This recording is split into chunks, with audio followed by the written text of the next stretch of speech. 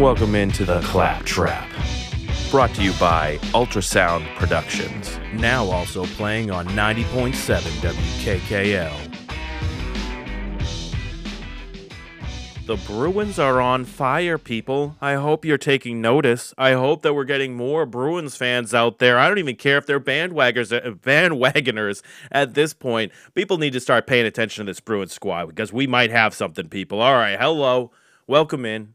We got another episode here, the Friday episode. We're ending the week, and of course, we're going to get into some major Patriots topics because that is the biggest game coming up this weekend. I have Andrew coming on later in the show to be able to break down everything about the Patriots. We're going to talk about the keys to the matchup, what we like, what we don't like going into this game. We are going to talk about the wrap-up of the NFL, all that kind of stuff. But I do want to talk about the NHL first. I want to talk about the Bruins specifically. I'll also get in a little bit of Celtics talk, but not too much of it because I'm just so frustrated with that team right now. But we'll talk about that in a little bit. But first, like I said, talking about the Bruins, this team, man. They have now won their last two games since we last talked on Wednesday. You absolutely destroyed the Canadians, which made me happy on Wednesday night, 5-1. Just an absolute, destruction level event for the Canadians. To start off that game, it just looked like from the beginning the Bruins were playing against an AHL squad. It looked like that joke playing out in real life. How I've talked about in the past.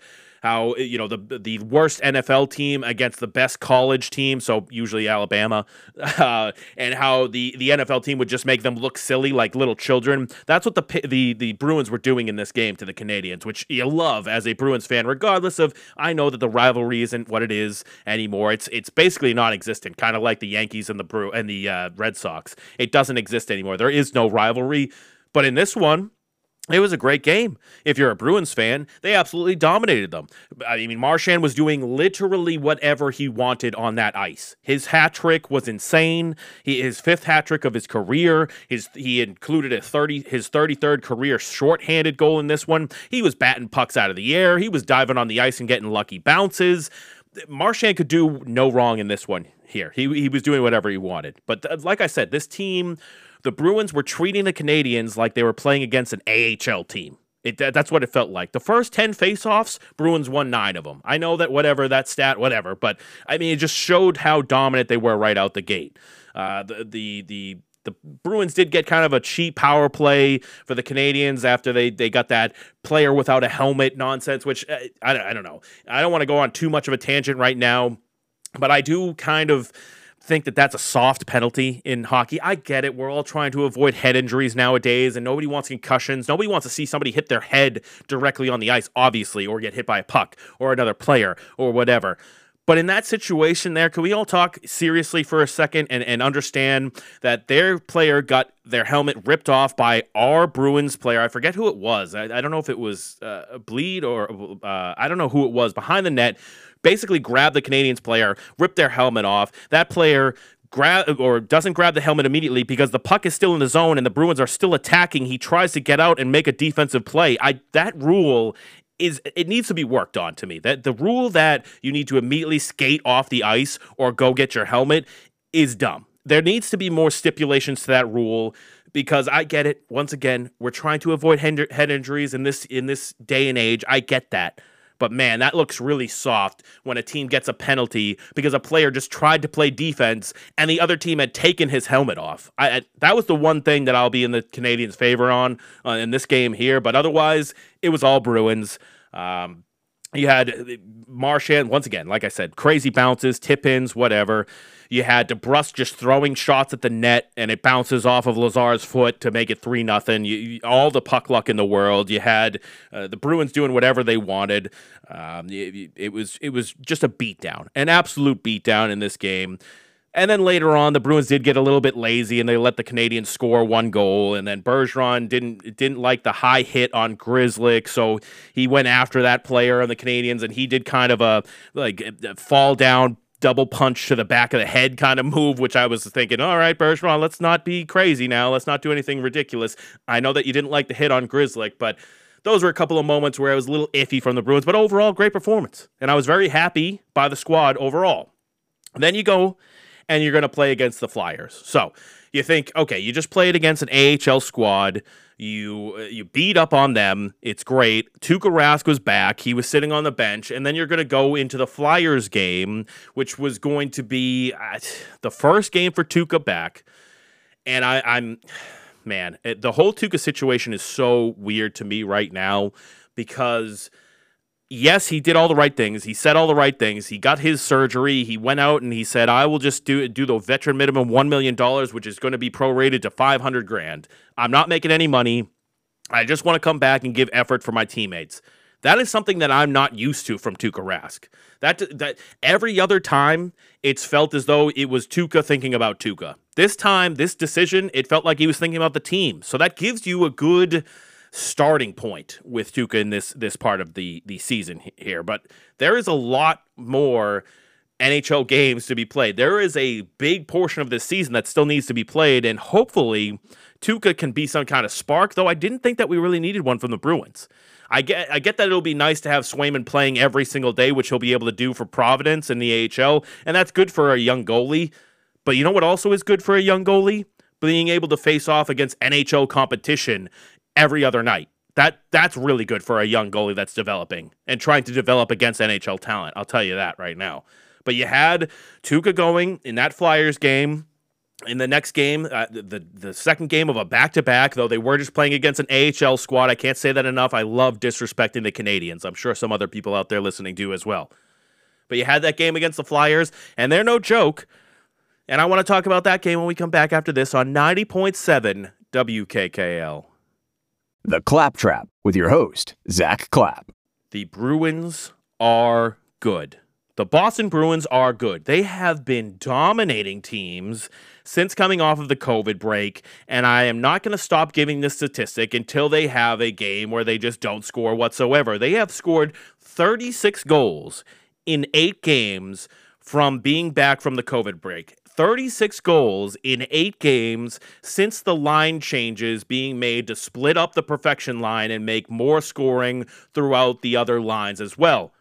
This team is on fire. They are 21-11-2, still sitting in that number 2 wildcard spot, trying to gain a little bit of momentum and get up there a little bit higher, but they are firmly in there by about 7 points, I believe, in that second wildcard spot. And they just played another game against the Flyers, and it had its ups and downs, but they were able to get another win, 3-2 in this one, and you had Tuukka Rask out there. It was an interesting game. You had Bruins dominating the first period. You had Pastrnak getting a couple of quick goals to start it off. It's always nice when you have Tuukka Rask, or any goalie, I should say, especially coming back off of an injury, that gets spotted 2 goals before they even face a single shot. Now, I've talked about this in past episodes.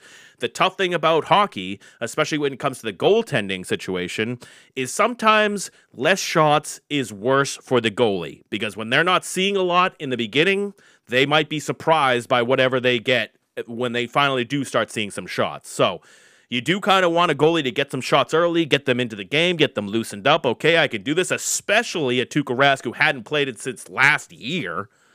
But it is what it is.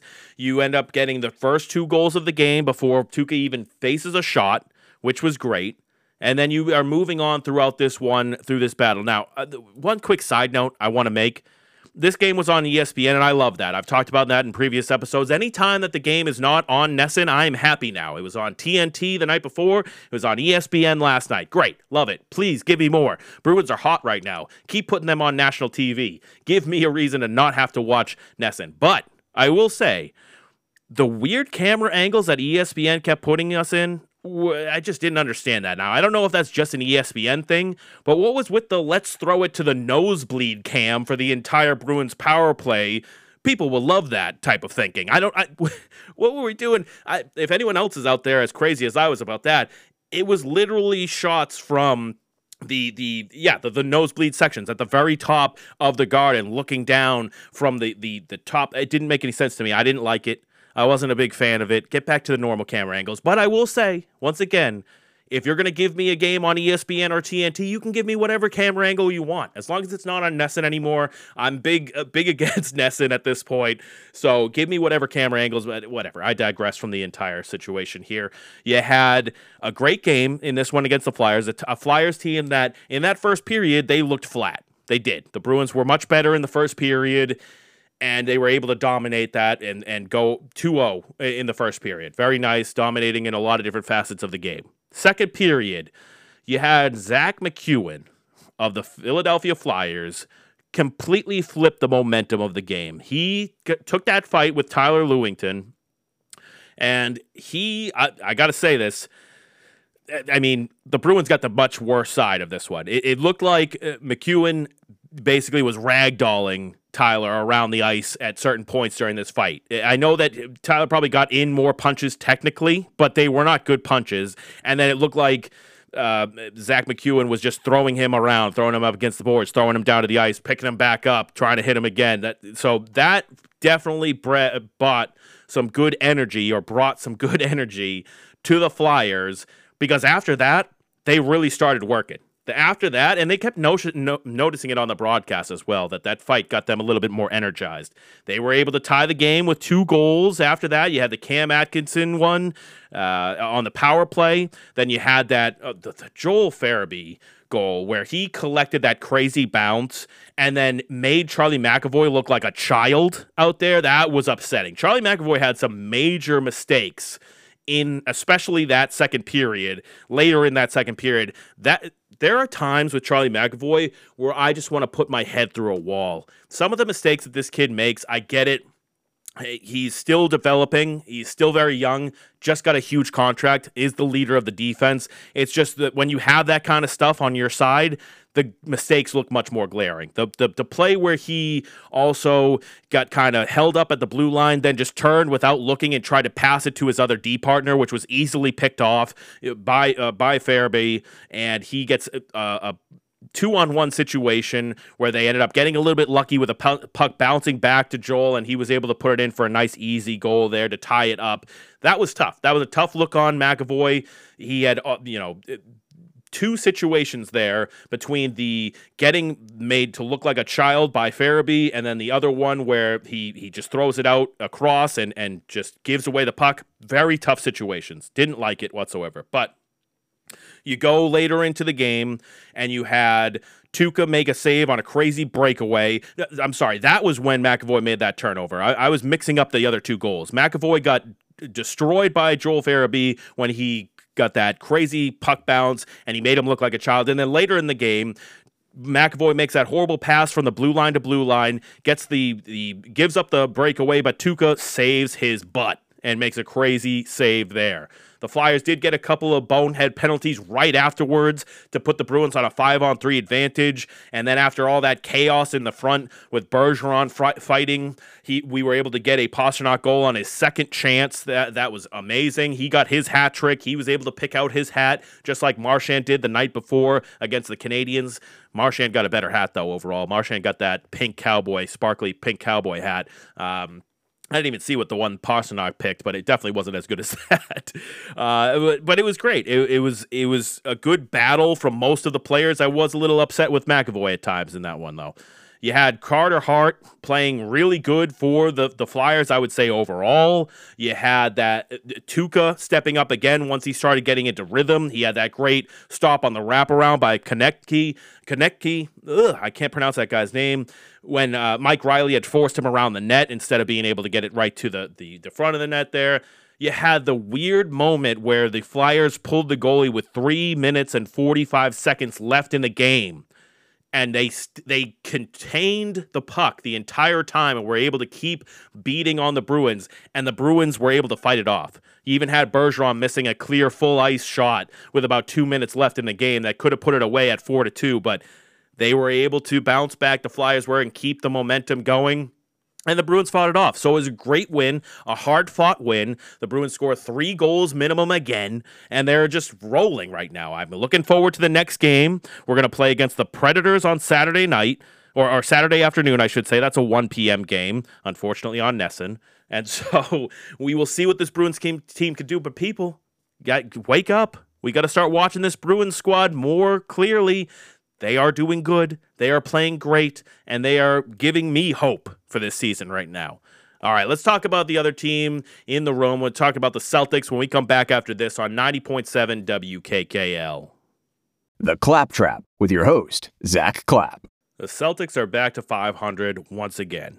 They are sitting now at a record of 21-21 as they are coming off of a win against the Pacers in a game where they just basically dominated this one. You're going to have these nights for the Celtics where they look good, they're hitting their shots, and they're able to do everything that you want. But I will say that there was moments in this one, even that Scalabrine was saying that he was worried about the Pacers coming back. At the end of the second quarter, it looked like the Pacers were making a crazy run using Miles Turner and some other players to be able to get back in that one. I was getting nervous. I'm not going to lie. They seemed like they were getting right back to it, and then they only had a 5-point lead at halftime. But the second half, they took over once again. They were able to take care of business in this game. You had both of the Jays doing work in this one. I believe they are now, 2-0 lifetime when both the Jays score over 30 points, and you had Tatum scoring 33 on 19 shots. You had Jaylen Brown scoring 34 on 19 shots. It was very efficient. It was a great game by the squad. It was a good game to beat a crappy Pacers team, a team that you should never lose to. But there we are. We are now on a 3-game win streak. Once again, you've heard this multiple times before. His team has never had more than a 3-game win streak, and it's never had more than a 3-game losing streak. So it has just been back and forth, 500 basketball. This team will show you some good, and then it'll show you some of the worst that it's got. Back and forth, just like that. So this game, what can you take from it? It's tough to take a lot from it. They need to start putting together some wins at this point. And you now have the 2 toughest matchups of January back-to-back as they play against the 76ers in Philadelphia tonight at 7 o'clock. And then tomorrow on Saturday, they play against the Bulls at 8:30. Those are 2 really good teams. The Sixers, I know. A lot of people tell me we always beat the Sixers. The Sixers are nothing. Don't worry about the Sixers. But in the regular season lately, you have not been beating the Sixers as much as you think you have, Celtics fans. So this is going to be a tough game on the road for a Celtics squad who's now on a 3-game win streak. And like I said, they have not had a 4-game win streak or better this entire season. Can they do it? I don't know. This would be really big if they were able to even split these next 2 games, or by some miracle win the next 2 games. That would be a changing of the guard for the season. I highly doubt it'll happen, especially because the Bulls are just so good right now. They are on fire, best team in the conference, and so that'll be a real test for the Green Teamers to look at their squad and understand they're just not as good as you think they are. It's just a fact. I don't think anyone's surprised about that at this point. But the little things to take from the Pacers game, not much from it. I mean, there was the goofy moments in the game where it seemed like there are times where you see the old Horford, and then there are some times when you see the young Horford, which is kind of goofy to me. Al Horford still has the ability to show the young Horford moves every once in a while for little periods at a time. He'll look extremely efficient. He'll be able to still drive to the hoop and throw down a dunk. He'll be hitting his threes, whatever it is. I find that the Celtics most of the time go with how Horford is going, because when he's on point, he's making passes, he's setting up the plays a lot better. He can, do whatever he needs to do to get this team on point. And when some of the younger guys are just not in the right headspace, it seems like Horford can turn things up. Now, I mean, most of the time he's just old Horford. That's just how it is.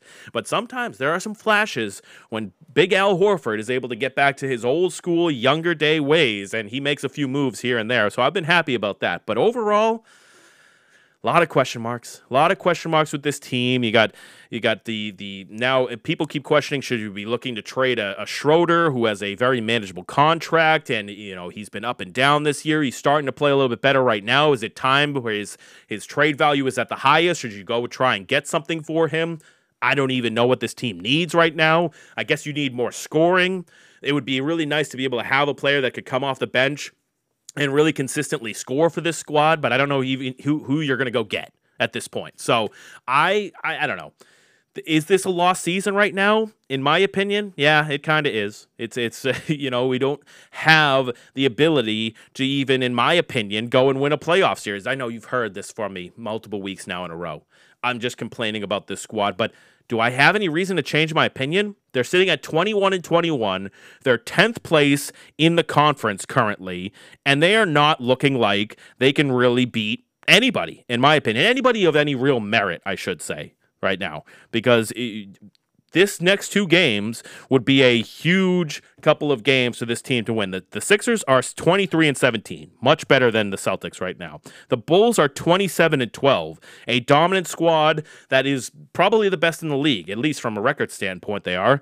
I believe only the Warriors are better than them at this point. Maybe. Oh no, I'm sorry. The Warriors and the Suns have a better record, but the Bulls are definitely the best team in the Eastern Conference. That's just how it is right now. But this team, this Celtics squad, needs to start pulling some games together. Like I said earlier in a couple of episodes ago, this is going to be the easiest month of their schedule going forward. The January month has some of the fluffiest teams that you could possibly face. Now, you already lost a couple of games to the Spurs and the Knicks, two teams that you should not be losing to.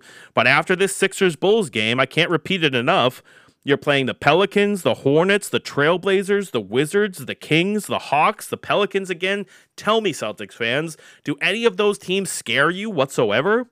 This team should be able to be 6, 7, 8 games over 500 by the end of January if they are really a legitimate squad that can get to the playoffs. So, I don't know. It's time to put up or shut up as far as I'm concerned. I'm not convinced about it. These next two games are going to be huge for the Celtics. I can't wait to talk about it next week. We're going to get more in depth with the Celtics when we talk about them next week and talk about these two big games against the Sixers and the Bulls this weekend. All right. Now's the time everybody's been waiting for. We got to get into Patriots talk. We got to break down the game against the Bills. We got to talk about some other NFL topics. We're going to do that with Andrew when we come back after this on 90.7 WKKL. The Claptrap with your host, Zack Clapp. All right, we've been talking a little bit of the Bruins and some Celtics topics, but as I said before, it is time to move on to the Patriots. They have the biggest game of this week of any of the Boston sports teams. We have our playoff matchup. It has been decided we will play the Buffalo Bills for the third time this season, once again in Buffalo. Saturday night starting at 8:15 or 8:20 or whatever the start time is for that game there, and it's going to be a heck of a game. We're starting to see things like the weather could be a little bit iffy, which is good for the Patriots. And we're going to talk about things like the keys to the game and what we feel about this, who has the most pressure, stuff like that. We're going to also get into some other topics, more NFL wrap-up related style topics. But I brought Andrew in again to talk about everything Patriots and NFL. We had him on Wednesday as well, but this is such a big week for football. We're going into the playoffs, and the Patriots are back in the playoffs. So first of all, Andrew, I got to say hi once again. Glad to have you back on the show again. But we were kind of talking about this off the air. I think we both agree this has got to be, for the Bills fan base, the biggest Patriots-Bills game ever. Do you agree with me on that one? Yeah, 100%. I mean, just the stakes have never been higher for them. I mean, it's been a long time since they've come into a season as early Super Bowl favorites. And surprisingly, this is only the second time these two teams have ever actually met in the playoffs. They've only played once, and it was before the Super Bowl era. Patriots won that game in Buffalo, so hopefully that's foreshadowing things to come this week. Yeah, you hope so there. But that, I found that funny that the last time they played was like 1965 or something like that in the playoffs. Last time they had played for the AFL or whatever it was. But yeah, that was an interesting little side thing on this, that they haven't played in the playoffs at this point. And so, yeah, it has to be the biggest game as far as Pat's Bills go for the Bills fan base ever. I mean, we've had obviously games for the Patriots where it meant a lot for us because it meant, moving on or getting a certain seed or anything like that. But this game, this is huge. And I got to also say, all the pressure to me has to be on the Bills. Like you said, they came in as a potential Super Bowl favorite, or at least a contender for the Super Bowl this year. They had just won the division last year. They win the division again this year. And I'm starting to think, if you can't beat the Patriots in this game for the Bills, that means absolutely nothing. You played with house money last year because the Patriots had Cam Newton as the quarterback. You got an easy road to the division, and then you made the most of it, and you got as far as you could, but you ended up messing that whole chance up.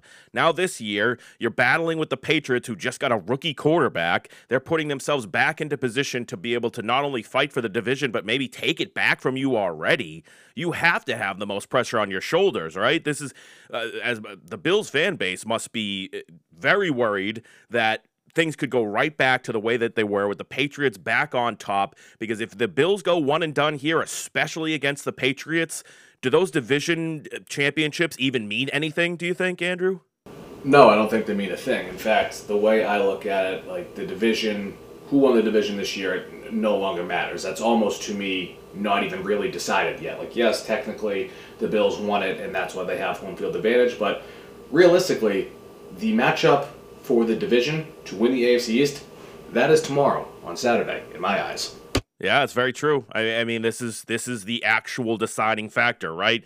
Maybe technically they ended the season in that position, but if you go out and you immediately lose to the Patriots here, does it feel like you actually won the division, or does it feel like you fell flat on your face to a team who, in my eyes, on paper, is worse than you? Because make no mistake about it, I felt this way all year. The Bills are, at least on paper, the better team. Now, they are inferior when it comes to the coaching staff, sure, but they have a much better quarterback, someone who, regardless of the bonehead decisions that I've said he makes all the time, he still, and I say this every single time, I repeat this, but he can roll out of bed and be Josh Allen. He could be the guy who throws for 300 yards and rushes for 80 more, and he is able to put up 3 or 4 touchdowns in the game, and he's just too dominant for you to be able to stop. We saw that in the second game of the season against Josh Allen. Obviously, in the first one there, you didn't get much, but once again, I always say that was not a football game, that was a weather game. There was 50-mile-an-hour gusts, you could barely throw, and he still did try to throw.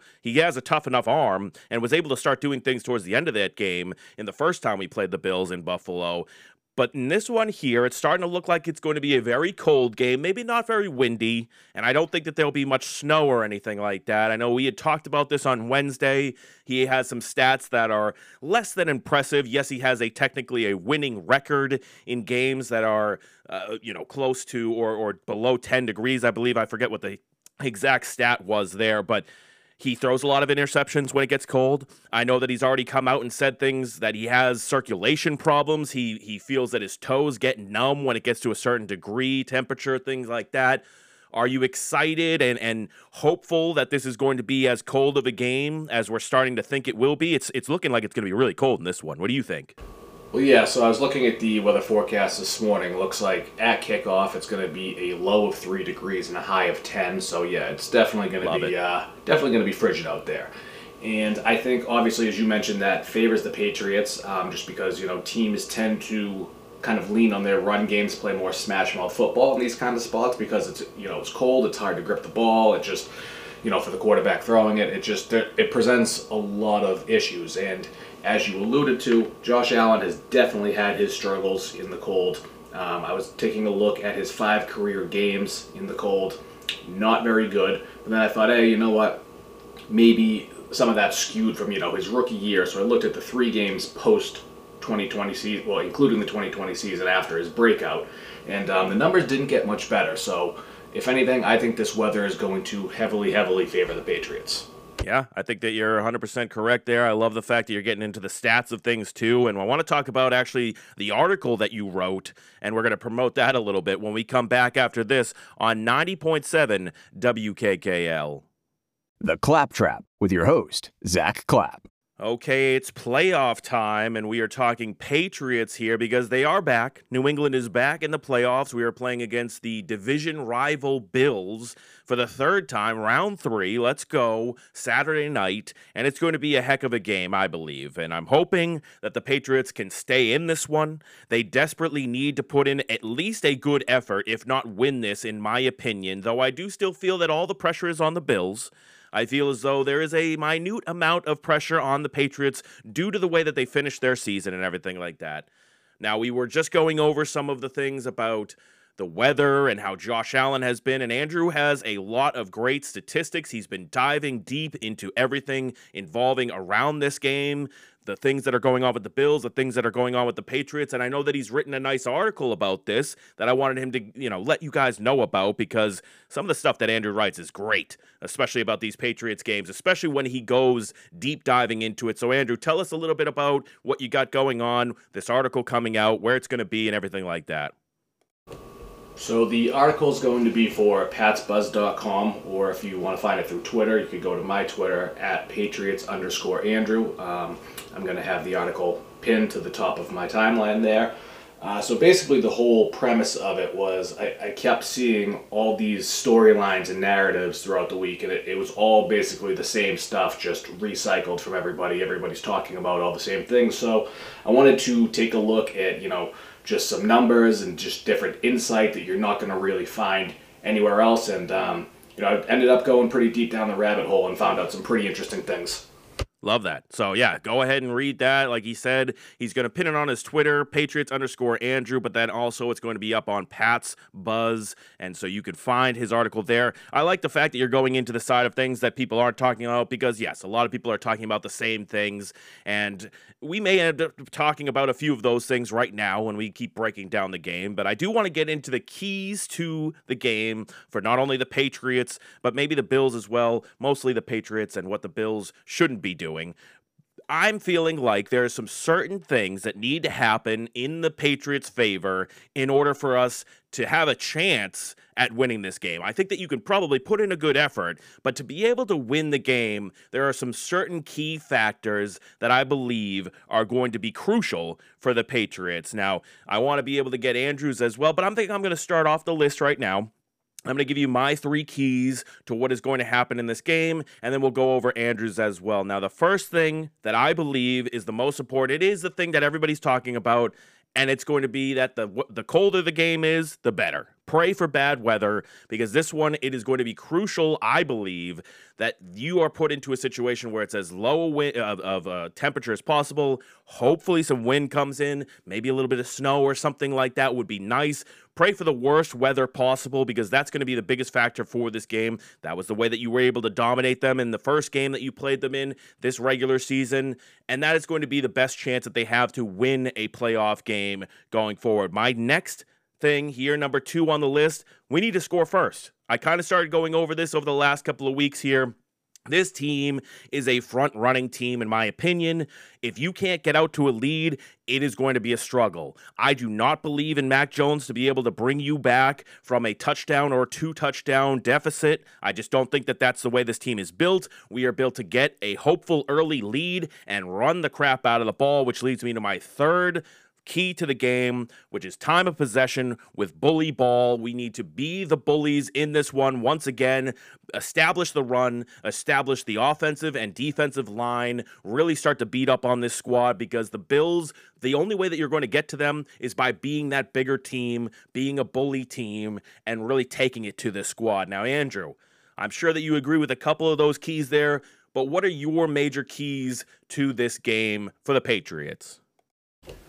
All right, so I'm going to start off with a few points offensively that all kind of work off each other and blend into each other. The first one is basically just be aggressive on early downs, especially in the opening game script. I want them to try and hit a few explosive plays that are scripted early on, because one of the problems they've had with their run game in the games that they lose is guys like Damian Harris, who's not much of a pass catcher. He gets scripted out of the game when they're behind by a couple scores and have to throw. So I think another aspect of being aggressive on those early downs is you're going to avoid the situations where they've kind of gotten themselves into trouble in recent weeks. And that's 3rd and longs where they haven't been able to convert, especially last time against Buffalo. So I think staying ahead of the chains is going to really help them on this Buffalo D. I don't think that if they play conservative the way that they've had the tendency to, I don't think they can win. I mean, if you're going to play super conservative football against the Bills, you might as well just start the buses and go home now. I don't think that's going to be a winning strategy for them.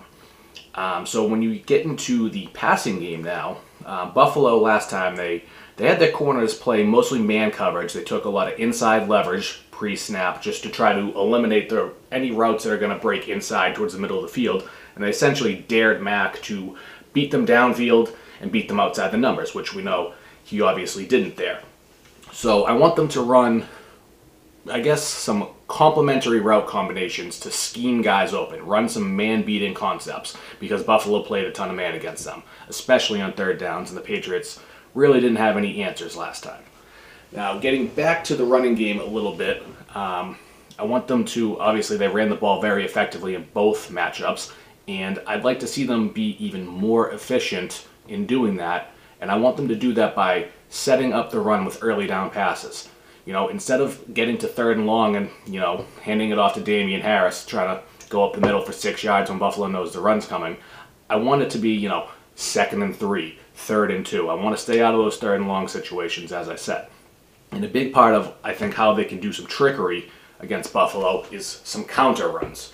I noticed last time when they played, every time that you'd have like a pulling guard and have the running back counter to the other side, all of Buffalo's defenders would just follow the guard. So I think that's a vulnerability that they can definitely exploit this week.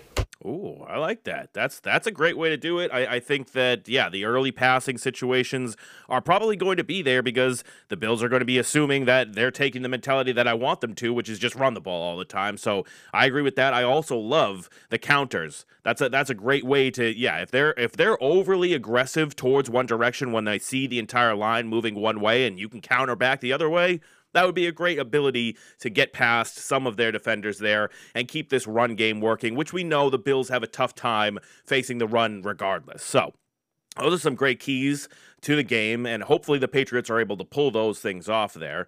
But I do want to get more into what happened with the end of the season here and how we're feeling about this Patriots team going into this and going forward. So we're going to do that when we come back after this on 90.7 WKKL. The Claptrap with your host, Zack Clapp. We've been going over the keys to success for the Patriots, what we want this team to be able to do to handle this Buffalo Bills squad that we have to face again, the 3rd time. I know I've said it a few times now these last couple of segments, but it is the 3rd matchup with the Buffalo Bills Saturday night in Buffalo. It's going to be a tough one. It's going to be a cold one. And Andrew and I have been talking about the keys to the game here. So I know that Andrew kind of went over the offensive side of things. I do want to give him a chance to give the keys to the game for the defensive side, though. So, Andrew, I'm going to let you take it away here and tell us what you think the keys are for the defense for the Patriots. Well, I think the big one, obviously, because Josh Allen is the head of the snake, obviously, in Buffalo, I think you need to confuse him, and the way that you're going to confuse him is by disguising your coverages. Zone has been more effective versus Buffalo. We saw that last time the Patriots played them. But they need to disguise a little more when they're running zone versus when they're running man. And they're going to do that by shifting, kind of rolling safeties after showing one look pre-snap, and then have the safeties roll post-snap, whether that be into split safety or a single high. They kind of work the two off each other however they want to do it. They just need to get creative there. They need to eliminate or at least minimize easy yards on checkdowns. So the running backs, like we saw last time they played, I remember you and I talked about how the linebackers were just kind of dropping way too deep into coverage, just kind of in no man's land, and there's nobody within 6 yards of the running back when they catch the ball. So obviously, you got to eliminate those easy plays. Getting back to, going zone heavy, I think they need to get unfortunately, as much as I love Dante Hightower, you need to keep thumpers like him and Bentley on the field only for non-passing downs. When they do play man, you know what I mean? Because those guys they're just going to get exposed out there in coverage, and that's a vulnerability that Buffalo is just going to exploit. When it comes to the pass rush, I think they need to find a balance between pass rush and containment. They did a poor job at that last time. I mean, not much was going right for that front seven the last time these two teams played. But especially Matt Judon, going to need him to hold the edge. He's not done as good of a job in recent weeks. He might be fighting through some type of injury. I don't know. I'm not going to, really get too far into that. But I also noticed the Bills used his speed against him last time. He would try to rush with a speed move, and the left tackle or right tackle, depending on what side he was lined up on, would just kind of walk him back past the quarterback. So he's going to need to get more into some of his power rush moves, maybe, go with the bull rush, anything like that. Get just deeper into his bag, fuller into his repertoire of moves. Yeah. No, that's a great way to put it. He has been one of the more frustrating things there, but I do believe, like you said, it's almost like the Bills knew he is getting a great jump off the line. He is a speed guy. Allow him to get further back into the backfield there, and allow Josh Allen just to understand we're letting Matt Judon go all the way. Step up a little bit in the pocket, you'll be okay, and then you can go out right or left and do whatever you need to do. That worked great for them. So I do want to talk about, and this is a great segue, being able to talk about the defense here. The big question that I'm asking right now is, what have we been more disappointed in over the last 4 games of this season? Is it the offense or the defense? And it's a great thing to be able to talk about that defense, because that's the thing that I'm the most disappointed in right now. I have been disappointed with the way that this defense finished the season, because it was one of the things, it was basically the only thing that I was confident in. I thought that we had figured things out. I thought that Bill had gotten us into a great system. I thought, obviously, Matthew Judon was doing great work, and maybe now they're starting to figure him out. It could also be an injury. I hope that that's not the case, but either way, no excuses. Everybody has injuries right now. That's the playoffs, so we have to still make things work. I've been disappointed, though, in the defense overall, because I expected more from them. I don't really expect a ton from the offense, but I do expect a lot from the defense. Now, I understand that injuries and the whole COVID thing and the way that this year has been, it's been tough. We have gotten exposed in the secondary more recently because we did not have the horses back there to be able to carry the load. Losing Jonathan Jones earlier in the year, huge loss for us. Now we got injuries with Jalen Mills. You got guys like Miles Bryant being forced into roles that they shouldn't be in. As much as I love the little guy, he's in a position that he shouldn't be in, having to cover a guy like Isaiah McKenzie. Even though I'm not considering Isaiah McKenzie a good player whatsoever, he was clearly beat by him 90% of the time the last time we played the Bills. You can't have that happen. So we do have to switch up the coverage scheme. Like you said, switching up the safeties, go to 2 high, go to single high, whatever it needs to be, switch up the coverage scheme, especially on a player like that. You can't let that happen. You can't let little dump downs happen as well. The passes to Singletary and Zack Moss were just destroying us, because it seemed like every time you get a little bit of something, you make one little defensive play, they do a little dump down, gain back 6 to 8 yards, and all of a sudden they have a manageable 3rd down, and they weren't getting stopped on 3rd down. So that was tough, especially in that game against the Bills. Over the last 4 games, they have given up 21 points to the Colts and Dolphins. They've given up 33 points to the Bills. This team is giving up too many points that all of a sudden we can't stop the run. You had 2 games where it was around 200 yards rushing against the Colts and the Dolphins. You also gave up 114 against the Bills, who only didn't run more because they were carving you up through the passing game. So they didn't need to run the ball. This team goes as far as the defense is going to take it, in my opinion. So I believe they need to step it up. Who have you been most disappointed in, though, Andrew, over this last little area of the end of the season here? Well, I think you made some great points to kind of focus on the defense there. I agree with pretty much everything you said. I think, an argument can be made for either unit being the more disappointing one. I'm going to lean with the offense, though. And my reasoning for that is actually kind of comes down to a little tiebreaker, and it's the penalties. The team as a whole has had way too many penalties. They've just been shooting themselves in the foot with this whole thing. But what really gets me is the false start penalties on offense. And I kind of compare that to the offsides ones on defense, where it's like, okay, on defense, yeah, you don't want to see it, but hey, you got confused and beat by the other team's hard count, Right. On offense, it's like you know exactly what the snap count is, and you're still getting fooled by it. You know what I mean? So that's really what kills me there. And then on top of that, they've just had too many holding penalties that are negating big runs or big gains off of screens, things like that. Looking at you, Jonnu Smith, particularly, but I mean, it's really been the unit as a whole, and they've come out flat just so often lately. You know what I mean? Like, they just come out no energy, and I feel like sometimes they put the defense in a bad position where they're just the defense is unable to get off the field because the offense keeps going 3 and out, not to mention the turnovers and things like that. So, I mean, it's close. You could definitely make an argument for either or, but I'm going to lean the offense here. Yeah, no, it's true. I mean, you can't play good defense if the offense is going to put you into a bad position. And certainly Mac Jones has thrown more interceptions recently, or we've had more turnovers recently, which has certainly put us into a bad situation. So yeah, unfortunately you can go both ways. So we need to figure it out, pull it all together. Special teams too, they're not off the hook. They've been screwing up as well. So everybody needs to pull their weight in this one. You're going to need to have a great combined effort from all phases of the game in order to beat this Bills team. So, I hope that they could do it. We're going to see how it goes. But now I do want to talk about kind of wrapping up the NFL season. I did it a couple episodes ago telling you a few of my, like Coach of the Year and League MVP and things like that. Now, I want to get Andrew's opinions on things, kind of reiterate my thoughts on it as well. We're going to do that when we come back after this on 90.7 WKKL. The Claptrap with your host, Zack Clapp. Okay, we've been getting into this Patriots conversation here. We obviously have the big matchup against the Bills. I can't stop talking about it enough. It's the talk of the town. Everybody's excited. Everybody's nervous. It's going to be an interesting one here. But we do have to still wrap up kind of the talk of the NFL. The regular season is over now, so we got to go over some of the regular season awards, who we think is going to be in each position here. I kind of started off that conversation a couple of episodes ago, telling you about who I felt like, especially for the league MVP, which we're going to go over right now because I do want to get Andrew's takes on everything. And you heard me before. I personally believe that what Aaron Rodgers has done, especially at the end of the season, his ability since coming back from the COVID stint and having the over 4,100 passing yards, 37 touchdowns, and only 4 interceptions. He's so efficient.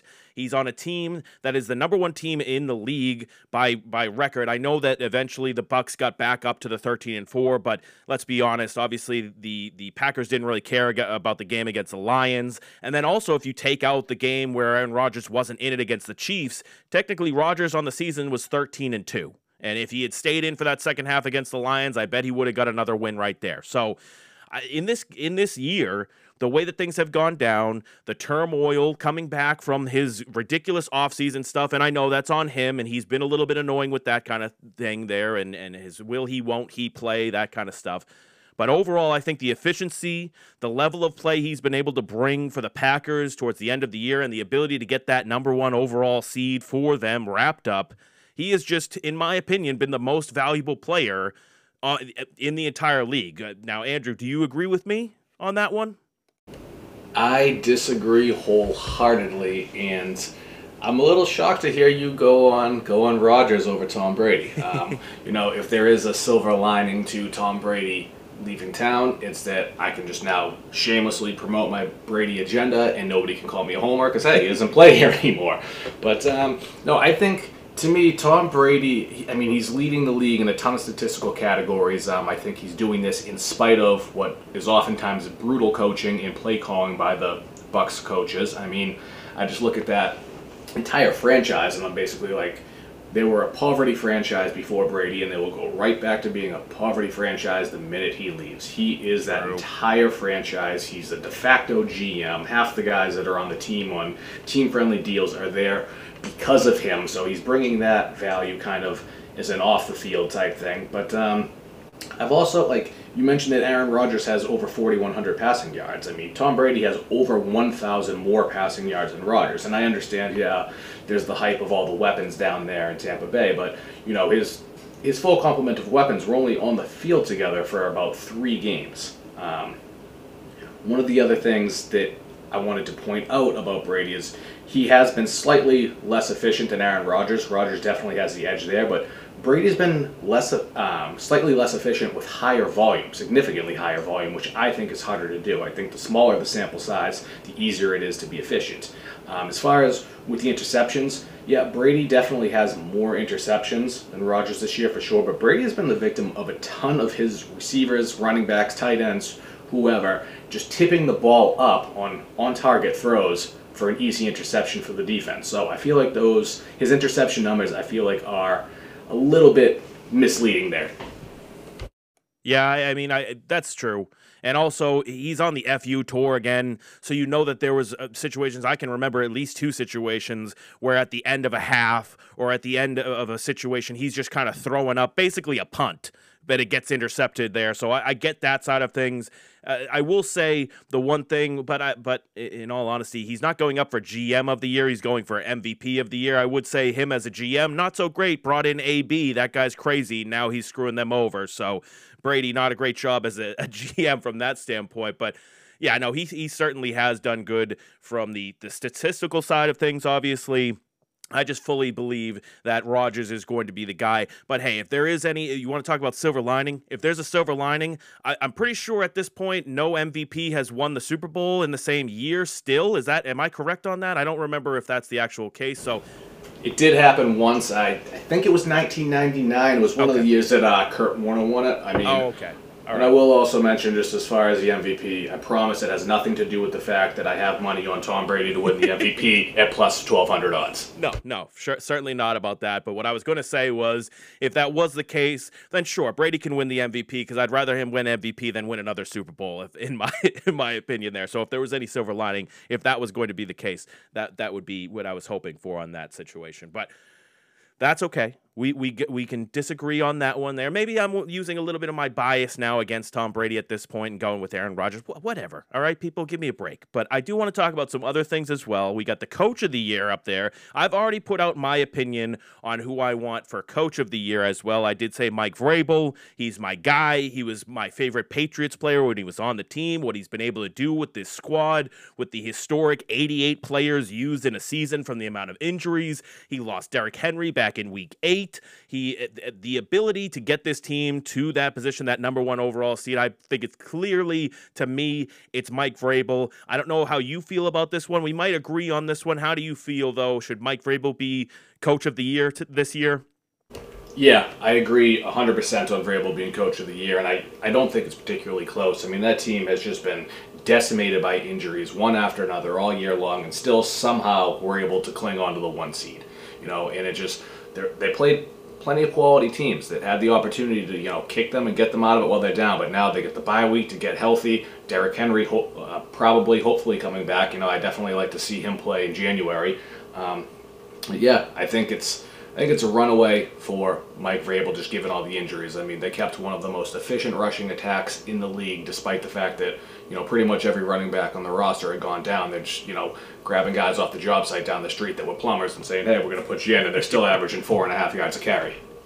It's so true. It's crazy to think. I mean, it just shows that his scheme is good. I think he's got a good defensive scheme too. He's got some really good players on defense. I will say that the little bit of the negative for him is just been such a parity-filled year where every team has multiple losses, and usually you have one or two teams that only has a loss or two that would be much better in position for a one overall seed. So I guess that would be the one thing against him. But hey, you still got to just play whoever's in front of you, and you get what is dealt to you. So they were able to handle it and get that number one seed. I guess the only other person that I might put anywhere close would be LaFleur from the Packers there. That would be the only guy that I maybe could put in the conversation. But like you said, I think it's a clear runaway for Mike Vrabel, Coach of the Year. We both agree on that one. So no arguments there. But there is another question that I do have now, kind of springing from that coach debate, because there's been a lot of coaches fired over the last couple of weeks here, or over the last week here, and eventually the Patriots are going to need a new coach. So I want to talk next about who we think the Patriots should look to as the next head coach for the Patriots. We're going to do that when we come back after this on 90.7 WKKL. The Claptrap with your host, Zack Clapp. Okay, we've been talking about the end of the year, big superlatives for the NFL. We talked about who we thought is going to be the MVP for the season. We talked about who we thought would be Coach of the Year. We both agreed that Mike Vrabel, most likely Coach of the Year, talking with Andrew about this whole situation, about the NFL season. And it brings me to another question. I've been thinking a lot lately, especially with these coaching firings. We have coaches being fired all around the league. It's the end of the year, and we always see these teams, whether they're doing it for a good reason, a bad reason, whatever it is, they're just unloading these coaches so they can start over, start anew next year, and maybe that'll switch their or change their fate of their team going forward. But it brings up a hypothetical for me in this whole situation, because our good friend Brian Flores got fired from the Dolphins, which I think unjustly, but we can get into that if we want to. So the hypothetical that brings up to me is, who would you rather the Patriots have as their next head coach after Bill Belichick? Would you rather it go to Josh McDaniels, or would you rather bring in a guy like a Brian Flores to lead the team going forward? I'm going to let you take this one to start off, Andrew. What do you think? I'm going to go with Brian Flores. I mean, for starters, I always just, by default, kind of gravitate to defensive-minded coaches, which obviously that's what Flores is. I think he's had some great game plans over the years, both for the Patriots and against them. And I think he just overall showed me more as a head coach than McDaniels did in his stint as a head coach. I think a big part of the problem in Miami that led to him getting fired is more the GM. The GM's been there almost 20 years, hasn't really put together too great of a roster at any point in those 20 years. He drafted Tua over Justin Herbert. I mean, Are we even having this conversation? If he made the right choice and took Herbert, probably not. And, a ton of the games that Flores lost this year are games that Tua missed. So I don't see how you can really place any blame on him. I think they're using him as a scapegoat, and I would definitely prefer him as the next head coach of the Patriots over Josh McDaniels. Yeah, I think they are using him as a scapegoat. I think that's an unfortunate thing that they do in the NFL, especially with a coach that I believe is good. I honestly do. And, maybe this team, or they're going to go and get a whole new head coach or something like that. I know we were just kind of talking off air as well. Maybe they should be going after a guy like Gerard Mayo. What do you think about that kind of a move? I do. I like that. I like that move a lot, but unfortunately, they're going to have a little bit of competition going against the Texans there, because he's actually came out yesterday, emerged as one of the leading candidates for the Texans head coaching job, which I don't know why anybody would want that dumpster fire. But one of the bright sides of the Patriots, though, I mean, it'll hurt losing Gerard Mayo, but with the league's new rules for minority head coaches, they would be entitled to 2 third-round draft picks if the Texans were to hire Gerard Mayo as their next head coach. They'd get one in 2022 and one in 2023. Oh, all right. Well, hey, I like that. Now I'm going to start rooting for that to happen. So I'm sorry. I like Gerard Mayo and all, but if we can go get some draft picks for him and he can go coach the Texans, that's fine by me. Maybe later on he can come back to the Patriots. But getting back to the original question here, you're going with Brian Flores to start the new era of Patriots coaching. But I got to give it to Josh McDaniels. I'm personally going with him. I feel as though he has been groomed for this position his entire career. He did fail with the Broncos, especially with the Tim Tebow draft pick, and then he went with the whole Colts situation, which makes him look kind of flaky. I get that. But what he's been able to do with this Patriots offense for years is legit, in my opinion. Yes, he did have Tom Brady to help him make this job very, very easy for him. I get that. I understand. But he's also done a good job helping Mac Jones progress through this rookie season. I know that he's had his ups and downs at points, but he has progressed probably more than any other rookie quarterback this year. He was able to get the most out of a terrible Patriots offense last year. Regardless of what you think about that season, when he had Cam Newton as his quarterback and you still get this team to 7 wins and they're able to still score points, I know not in every single game, but there were some games where that offense actually looked really good with Cam Newton at the helm. That, to me, is a nice feather in his cap. I think he deserves another shot as a head coach in the NFL, and I believe that the Patriots are the perfect organization for that because he is comfortable with it. He has shown that he is able to work with this system. I have faith in him following along in that Patriots system that's basically already implemented for him. I have no faith in him going to another team and trying to set up his version of the system, let you know that right now. But I do think that in the Patriots system, he would be able to figure things out. He's good with quarterbacks. He's good with the offense. Like I said, I think that he's been groomed this whole time to be the next guy to come in after Bill Belichick. Certainly not Matt Patricia, that's for sure.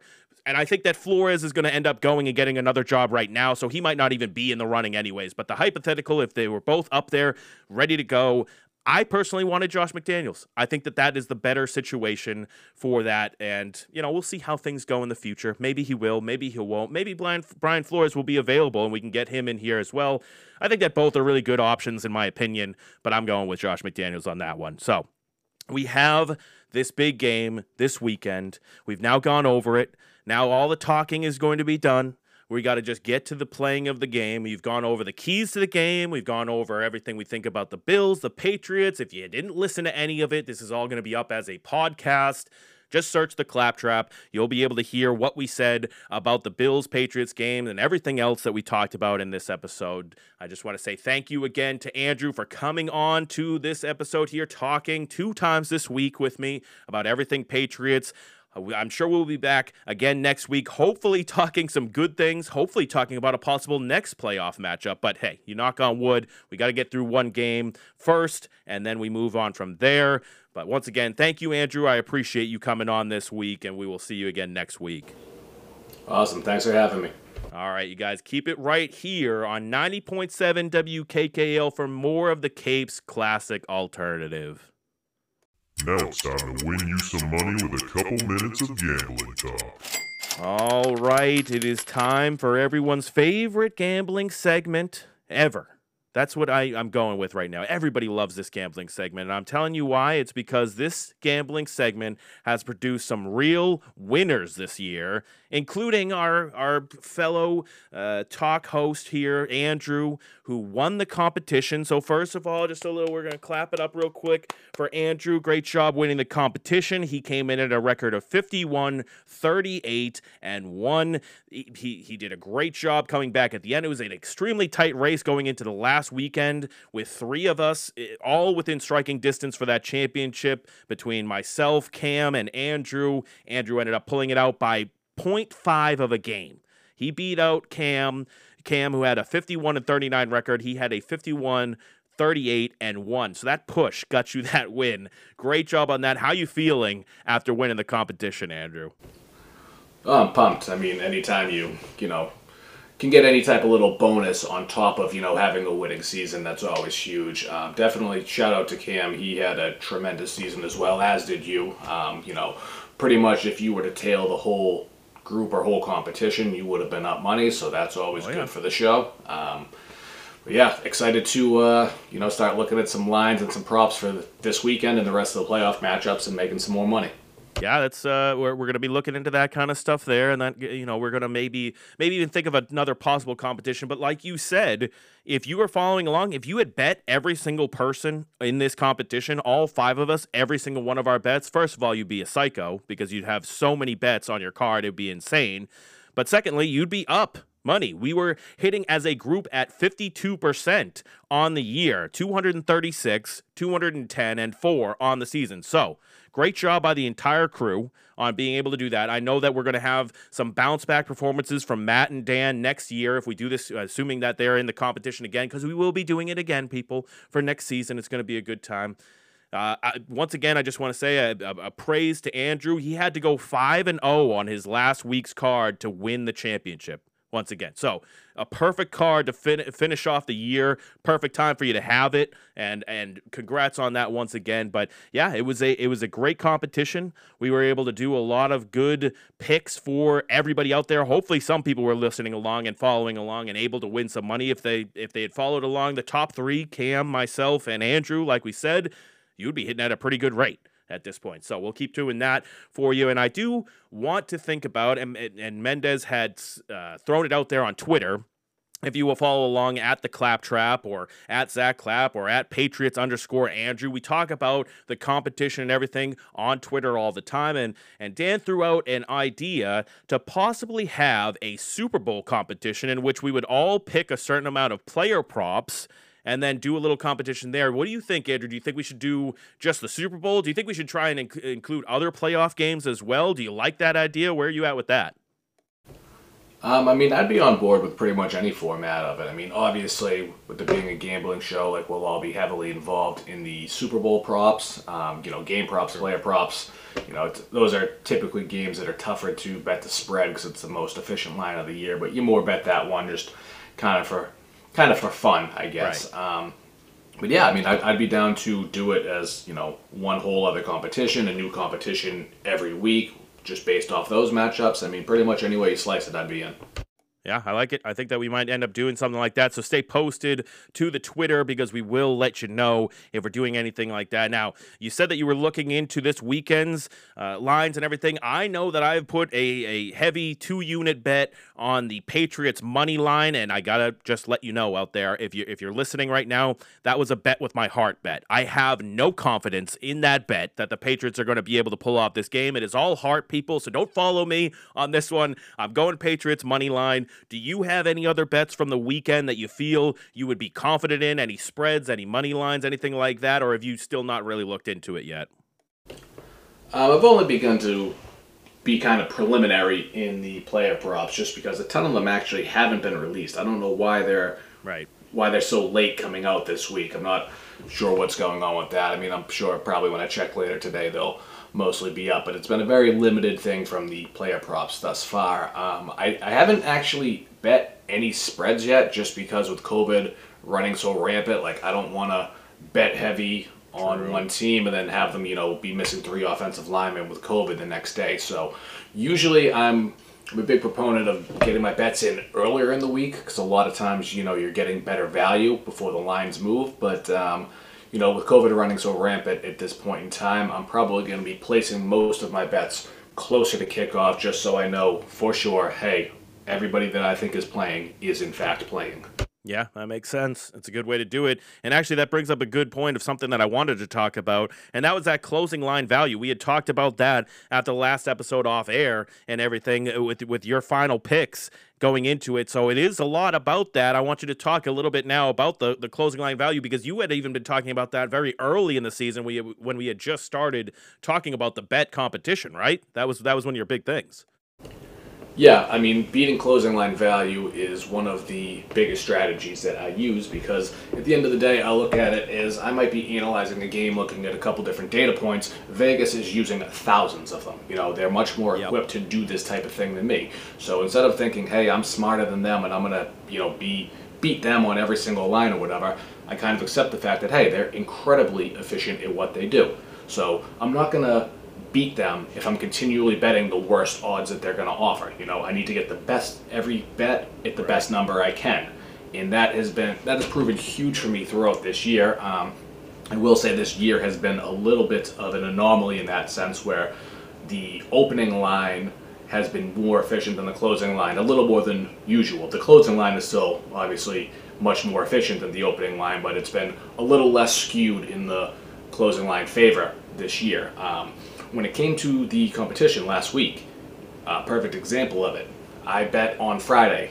I stuck with player props because, last week of the season, you don't know who's resting starters, what's going on with that, so I went with an all-player prop matchup, and what stuck out to me was I bet Keenan Allen on Friday over 5.5 receptions, and he finished the game with 6.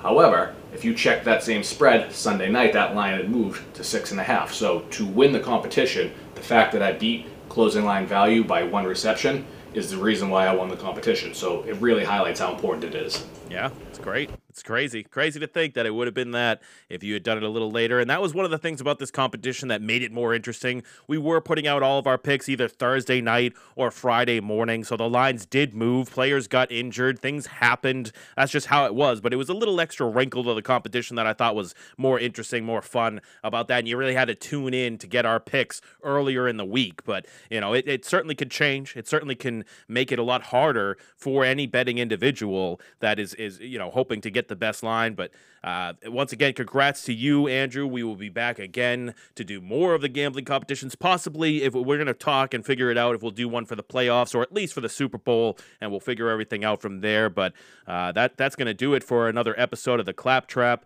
Just want to say thank you to anyone tuning in, anyone who's been following along with the gambling competition all year. I appreciate you. I hope we've won you some money. I hope you didn't fade the wrong people. I hope that you followed along with the top dogs, and we're going to try and do it again in the future. So keep tuning in to this show. We will try and get better at our betting knowledge and making our better picks. But I will talk to you guys later. We'll talk to Andrew again next week. We will see you later.